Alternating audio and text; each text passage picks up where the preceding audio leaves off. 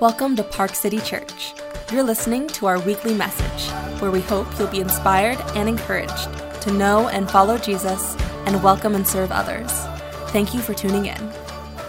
As we step into Habakkuk, I was reading this week a writer in The Atlantic by the name of John Dickerson was writing about a bit of presidential history, and specifically like how presidents can learn from their predecessors. And over the course of this reflection, a couple of examples came to mind that I thought might be worth sharing with you. And one was that in 1913, Woodrow Wilson, after he was elected, he made this remark, quote, "It would be an irony of fate if my administration had to deal chiefly with foreign affairs, for all of my preparation has been in domestic matters." Right? And that was 1913, a little more than a year after his inauguration. World War I began.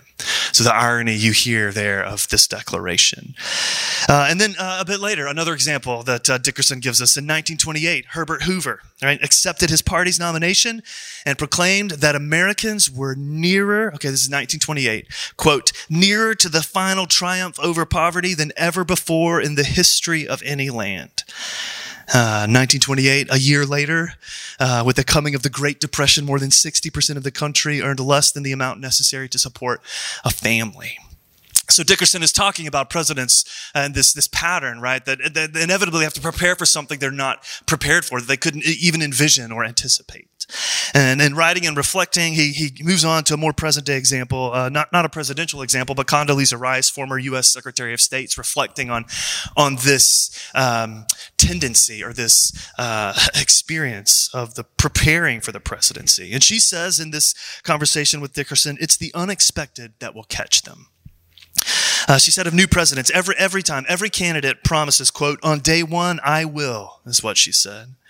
But then she goes on to say, quote, "the world doesn't accord with the world that they thought they were going to be able to shape." And that phrase kind of lingers with me as I sit with Habakkuk. The world doesn't accord with the world that they thought they were going to be able to shape. As we read Habakkuk, again, it's a short book. If you haven't read it, we read it in its entirety a couple of weeks ago here, but I'd invite you to read it. But Habakkuk is facing a world that doesn't accord, right? For him specifically, a world that doesn't accord with what he knows, as we saw last week, to be true of God's character. And the world, it doesn't line up. It doesn't accord with what he knows to be true of the way that God has promised to work in the world. And so Habakkuk laments, as we saw last week. How long, O Lord? He laments. How long? Well, this week, we hear God offering a response. Again, I think perhaps that is a space we understand, the world not according with how we think it ought to go, or what we know to be true, perhaps of God and his character. And Habakkuk gives us language. He helps us in that moment. How long? But this week we find God responding, which in itself, I think, ought to give us some hope, right? That Habakkuk at least helps us see what it's like to engage in this kind of frustration and struggle. Regardless of what unfolds after, I do think it gives me at least a bit of hope to know that in my own struggle to interpret the world around me, God is listening and he responds. And it's what he does to Habakkuk here. He responds and answers him. But I think what we discover in our reading this morning is that God's answer, a bit like those presidential examples with which we started, it requires Habakkuk to anticipate or imagine the unimaginable. What we saw in the bit that we read this morning is that God is prompting him, and we'll consider what he says, but he's prompting Habakkuk to consider or imagine the unimaginable. So here's God's answer in summary, which is on the card that we gave to you and sent to you if you're joining us over Zoom. God says, "I hear you," right? Habakkuk's like, "How long will you let violence happen in your people," right? Injustice. And God says, "I hear you, Habakkuk, I hear you. In fact, I'm sending in the Babylonians," right? And you're like, well, that's great. That means nothing to us. But again, a bit of context, and we see it in our reading this morning. I'll just read it to you. Listen to this description. He says, "For behold, I'm raising up the Chaldeans," which is another word for the Babylonians, "that bitter and hasty nation who marched through the breadth of the earth to seize dwellings not their own. And then God goes into, we didn't read all of this, but in his response, he goes into this detailed description of just how terrible this people, this nation, this geopolitical power is. And things like greed and cruelty and arrogance and self-sufficiency and idolatry, all these things come up. I mean, listen, he says, they are dreaded and fearsome.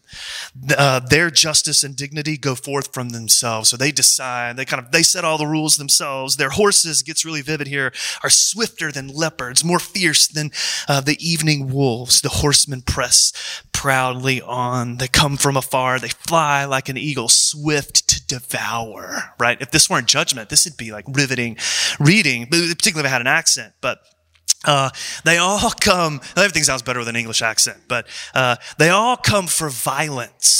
All their faces are forward. At kings, they scoff. At rulers, they laugh. They laugh at every fortress, and they pile up earth and take it.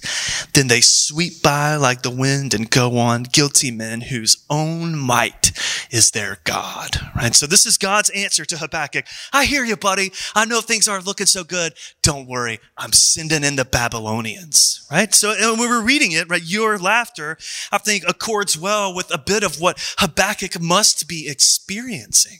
Right? Like, God, are you kidding me? I mean, we can understand his response in verse 13. Which we did read this morning. He articulates it really clearly. He says, God, why do you look idly at traitors and remain silent when the wicked, that is the Babylonians, swallow up the man more righteous than himself? So he's looking at God and saying, how could you possibly solve this problem with that solution, right? These are your people. I know we're getting it wrong, but we're the righteous ones. And you're going to send in, you're going to use someone even more unrighteous and violent to solve the problem of injustice and violence. Here, this, he says, doesn't accord. This doesn't work. And he struggles with it. He, again, like maybe your laughter betrays, says, God, please be serious. We were reading a book with the girls last night about fairies. I don't know. It's hard to stay engaged, right? It really is. So they all start to sound the same and, anyway, but I'm reading along and I got to the end of a chapter and it was a cliffhanger, right? They were opening this gift and there had been lots of build up and, I closed, but there was no reveal, right? So they're like, they got the package, but they didn't open it. And I closed the book. I'm like, I'm done. They're like, no. And I'm like, we'll save it for tomorrow. No. And, so, I kind of playfully played along and they're like, okay, I'll read you just the first sentence. And so I read them the first sentence. I read it literally out of the book and they looked at me, right? So I read them, but this is what they found. And they looked at me like, because I'd been sort of so sarcastic all along and untruthful, really, let's be honest, in the back and forth, kind of teasing them.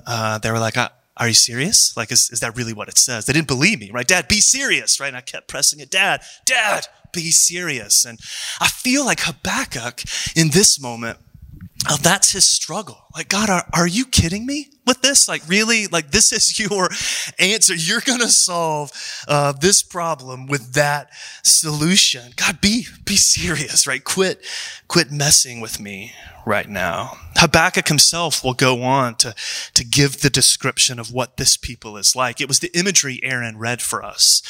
He says, God, you created man like the fish, right? You just created them. They're multitudes, right? And then he says, goes on to describe what it's like to have the Babylonians come in like fishermen with their hooks. They're just capturing and wreaking their violence and havoc with this vivid description of their fish hooks and worshiping their nets, right? This imagery again of God, you can't be serious, which I think raises the question. All right. So if that's the answer, and that's where we are in the reading this morning, I think it raises the question, well, what do we do with this? Right? What do we do with this as we read it, as we think about God and his character, as we've sung, God, you're good, right? Like what do we do with this? Is there any hope in here? And what hope is there, if there is, to be found in this passage? Well, I just want to maybe offer a couple of suggestions. Again, and they might be just really on the nose, right? Just maybe too plain to state, but we're just going to state them anyway. And the first one, Pam has helped us to see already. We've already reflected on, but I think the first one, just right up front, Habakkuk is being challenged or invited by God to trust that he's at work, right? To just trust that he's at work. And in Habakkuk specifically, it's not just in the micro, the details of his life. It's in the macro, right? The socio-political, geopolitical movements of the world that God made. He is telling Habakkuk, this world is mine and I'm at work. And there is, I think, in there, right? Even though, as we'll see in a moment, we don't quite understand it, there is hope in there for us. There is hope in that truth, that in a world specifically that only values human work, that really only values what we can do. On a personal level, it's how we can sort of pull ourselves up by the bootstraps and what we can achieve for ourselves, right? Like it's what we can do in the face of global crises. It's human effort and what we can solve, and all of those things often are admirable and good, but in a world that really only considers human work, Habakkuk is being invited by God to consider that there is another truth. That in the midst of all that effort and striving and questioning and all that Habakkuk is experiencing, God is telling him, I am at work, inviting him to trust that I am working presently in this. And I know it doesn't accord with your understanding, and it's hard, and details, it brings all sorts of its own questions. But in the midst of all of that, there is a pull towards hope from God in this moment to trust that he's at work. And I would think that could find application in your life or mine on a personal, again, on a micro or a macro level, that whatever we might be experiencing in the ups and downs, stresses of our own lives, the stress to rely, I think perhaps in really acute ways, the limitations of our own effort and human work have been exposed over the last 6 months. And in the midst of all of that, maybe in your life, you trying to balance educating children at home and maintaining your career, or caring for those who are sick, or all the different ways maybe we have stepped into the struggles in our world at this moment, injustice that moves you to act, all of those things. God says, yeah, in the midst of all that effort, I see it. It's good. But he invites you to consider that he is at work. God is at work in the world. So that's the first just application. So I don't know what that might mean for you as you bring your own struggle and questions and concerns into a conversation of faith. But God to all of us says, I'm working in the world. Will you trust me? But there is another application here, which I think flows out of the first one. Right? That God is at work in the world. And this second one, I think, again, it's just a slight nuance, but we see it maybe a little more concretely in the passage. And the second application that I hope would just breathe a little bit of hope is that God is at work even when our perspective is limited. Right? So, again, that God is at work even when our perspective is limited. And our perspective is always limited. Always. Just a couple of ways we see this in the passage. I think the first one that flows out of kind of the first point we made, what God is when God tells Habakkuk, look, you see the Babylonians are coming, I'm at work in this. There's sort of something happening culturally here, that in the day of Habakkuk, which, it's a little bit different now, but gods were regionally, culturally defined, right? Like they were kind of tied to the plot of ground and the bit of land, and you went up to this high place to worship this God. And they were, all these things were kind of regionally, even geographically defined. And with this move, God is nudging Habakkuk. Well, I know this is how the world seems to accord for you, but I'm telling you, all of this is mine. All of it. And with that subtle nudge, right, he's moving Habakkuk and us to shift the perspective a little bit, that our perspective is limited, and maybe in our own lives we've drawn all these lines, and our worship practices maybe are different today than in the Old Testament, the ancient Near East, but that move is still there, where we kind of sort of compartmentalize and draw all these lines, and God is saying, no, all of this is mine. And I am God, and I am at work. And your perspective is limited in this regard. And so he's nudging Habakkuk. I think that's the first way we see it. But I think we also see it in this passage with the language of time. So there's a bit of time language here. I have them here again. Here's the first one. This was in our reading. So again, just by way of context, let's see, this is verse 12. So a little bit earlier, we didn't read it today. Habakkuk starts with how long. So he's wrestling with the tension of time. right? How long, God, will this continue? And then he moves here in this moment. God has answered him. I'm sending the Babylonians. And his response is interesting, right? It's an interesting moment for him to make this declaration. Are you not from everlasting? Right? So time, again, is creeping in his experience of the world and his time in that world. Are you not from everlasting? But then look where he finishes here at the end. So that's his description of God. And then he says, God, how are you going to use the Babylonians? They're more violent than the people you're judging.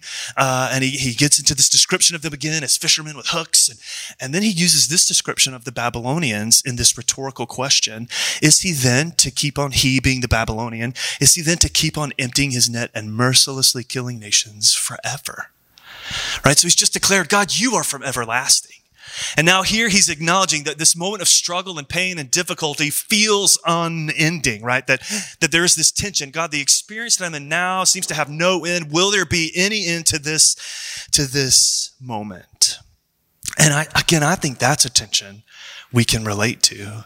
And I don't know what your lived experience has been, but no doubt there have been moments of intensity or suffering or struggle, good and bad, right? Things and ways in which the world didn't accord with what you expected, positively or negatively. And oftentimes in those negative moments of suffering, the question of how long will this just continue unendingly? And the wrestle, that struggle with our experience in that moment of what we're experiencing in our perspective of time. And I think it's interesting what happens here for Habakkuk. Right, he's admitting, God, okay, you're going to work in this. The Babylonians are coming. It seems like this is going to continue perpetually. They're so powerful. They're so strong. They're so violent, right? They make their own rules. Will this continue forever? That feeling of his suffering really having no end. But what he's done is he's anchored that rhetorical question at the end. That experience, right? His experience of the world around him. He's anchored that pain and that confusion and that frustration in a more certain truth, which for Habakkuk is where he started. God is from everlasting. That he existed before the struggle and he will exist after. That his perspective on this moment in my life, this intensity, this struggle, that his perspective on this is from everlasting. And this feels eternal, but God, I know that you and your character are everlasting. And for Habakkuk, this truth gives him hope. I mean, look at his declaration back up in verse 12. Are you not from everlasting, O Lord, my God, my Holy One? We shall not die. There is a sense in which his understanding of who God is gives him hope to hang on in this moment. Again, it's a question of perspective. I thought maybe to help us here, I have an art image installation here. This is from a guy. You might be familiar with him, been around for a while, I think. His name's Michael Murphy. And he's an American artist in Brooklyn, lives and works in Brooklyn. And he sets up what are called anamorphic sculptures, all right? And these are two-dimensional illusions in three-dimensional space, right? So what we see here is this kind of two-dimensional image. It's an eye, right? And there are all sorts of examples. If you want to explore his work, feel free to do that. This is just one example. But again, his name is Michael Murphy. So he sets up an image that appears to us in two dimensions, but is created in three-dimensional space. So if we'll move to the next one, you'll see what looks to be just a flat image he's created by hanging, I think it was around like 1,500 or so, 2,000 wooden balls that he had painted at varying heights and depths to create the image that you see from one particular perspective as an eye. But as you move around it, you realize that this image has much different shape and depth. And he's done this with all sorts of things. You can explore other examples. Often, many of them, when you look at them from one perspective, will say one thing or present one image. A popular one is Michael Jordan. And you're looking at one image of the shoe, like an Air Jordan. But as you move around it, it becomes the iconic image of him sort of like, well, I can't do it, right? I'm not a baller. I don't know. This is just getting awkward now. But you get that image of him like Air Jordan, right? Where we get Air Jordan. But what I think, again, what he helps us to see visually, and he has all sorts of work and social commentary as you dive more deeply into his stuff. But I think what he pulls us into in a very physical way is that perspective. He exposes for us that our perspective is limited. And that really, I think how this might help you and me as we read through Habakkuk, right? Habakkuk's struggle is not, right? He's lamenting and doubting, but even it's not really about doubt. He still maintains communion and relationship with God. His struggle, he's not questioning God's justice. He's admitting his truth, but acknowledging that the world doesn't accord. What he's struggling with is that I don't have the perspective, God, to see. I can't see my way around what you're telling me.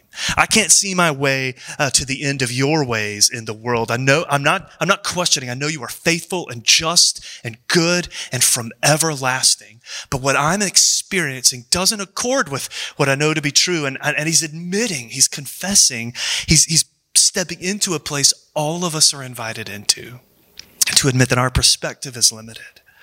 That our perspective is limited, that God is working in the world even when we can't see it. It reminds me again of an oft quoted passage of scripture. If you've been around church, from Isaiah, for my thoughts are not your thoughts, right? Neither are my ways or your ways my ways, declares the Lord. For as the heavens are higher than the earth, so are my ways higher than your ways, and my thoughts than your thoughts. Again, I think it's a gospel pull to acknowledge that not only is our work limited, but our perspective is limited. And Habakkuk is making that move here and invites us into it as well. And in that move, he finds hope.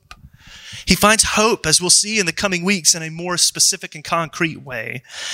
Hope in knowing that God's perspective is not limited. Not only is God at work, but he's not confined or constrained or misguided or headed in the wrong direction because of his limited perspective. God, he says, is everlasting. He's everlasting.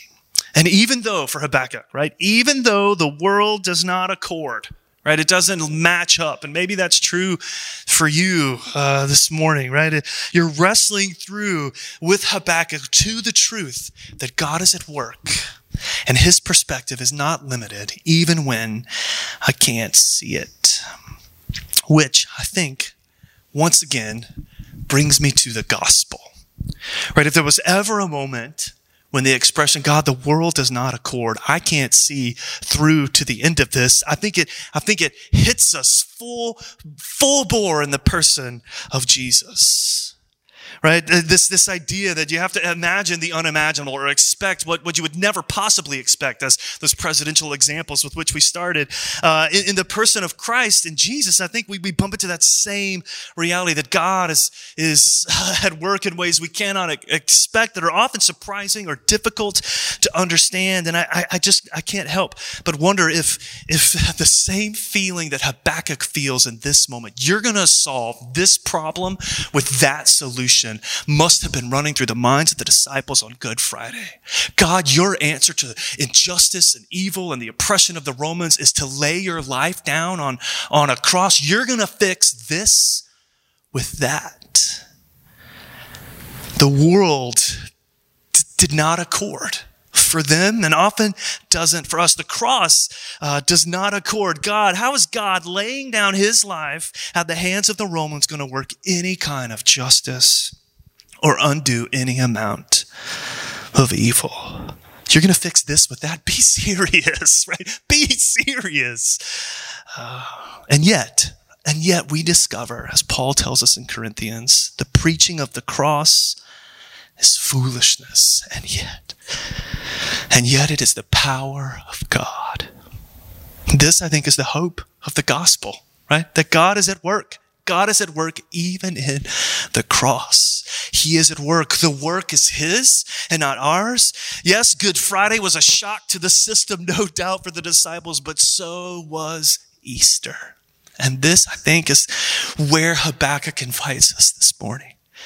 Whatever your experience of those questions might be, God, most clearly through the work of Jesus, invite you to consider that he's at work even when you can't see it, even in the midst of suffering, even when it doesn't make sense, and to trust that his perspective is not limited. So I don't know what that might look like for you, or what that expression of hope. I've given you some questions on the card in your seat to maybe help you as you attend to, maybe take it with you this week, but as you attend to what it might look like to fix your eyes on the God who is at work, even when you can't see it. We're going to sing one more song as we close.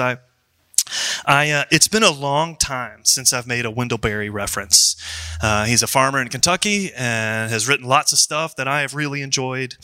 One of my favorites is a little book about a guy named Jayber Crow.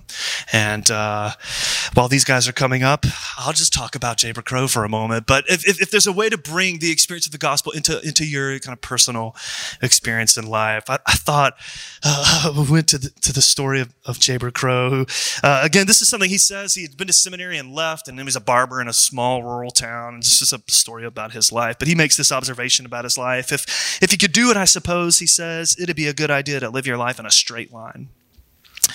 You know, starting, say, in the dark wood of error and then proceeding by logical steps through hell and purgatory and into heaven. It's just this straight arrow shot. You just kind of grow and move. And he's like, man, but for me, that has not been the truth. That's not the way I have done it. So far, he says, I'm a pilgrim, and my pilgrimage has been wandering and unmarked. Right?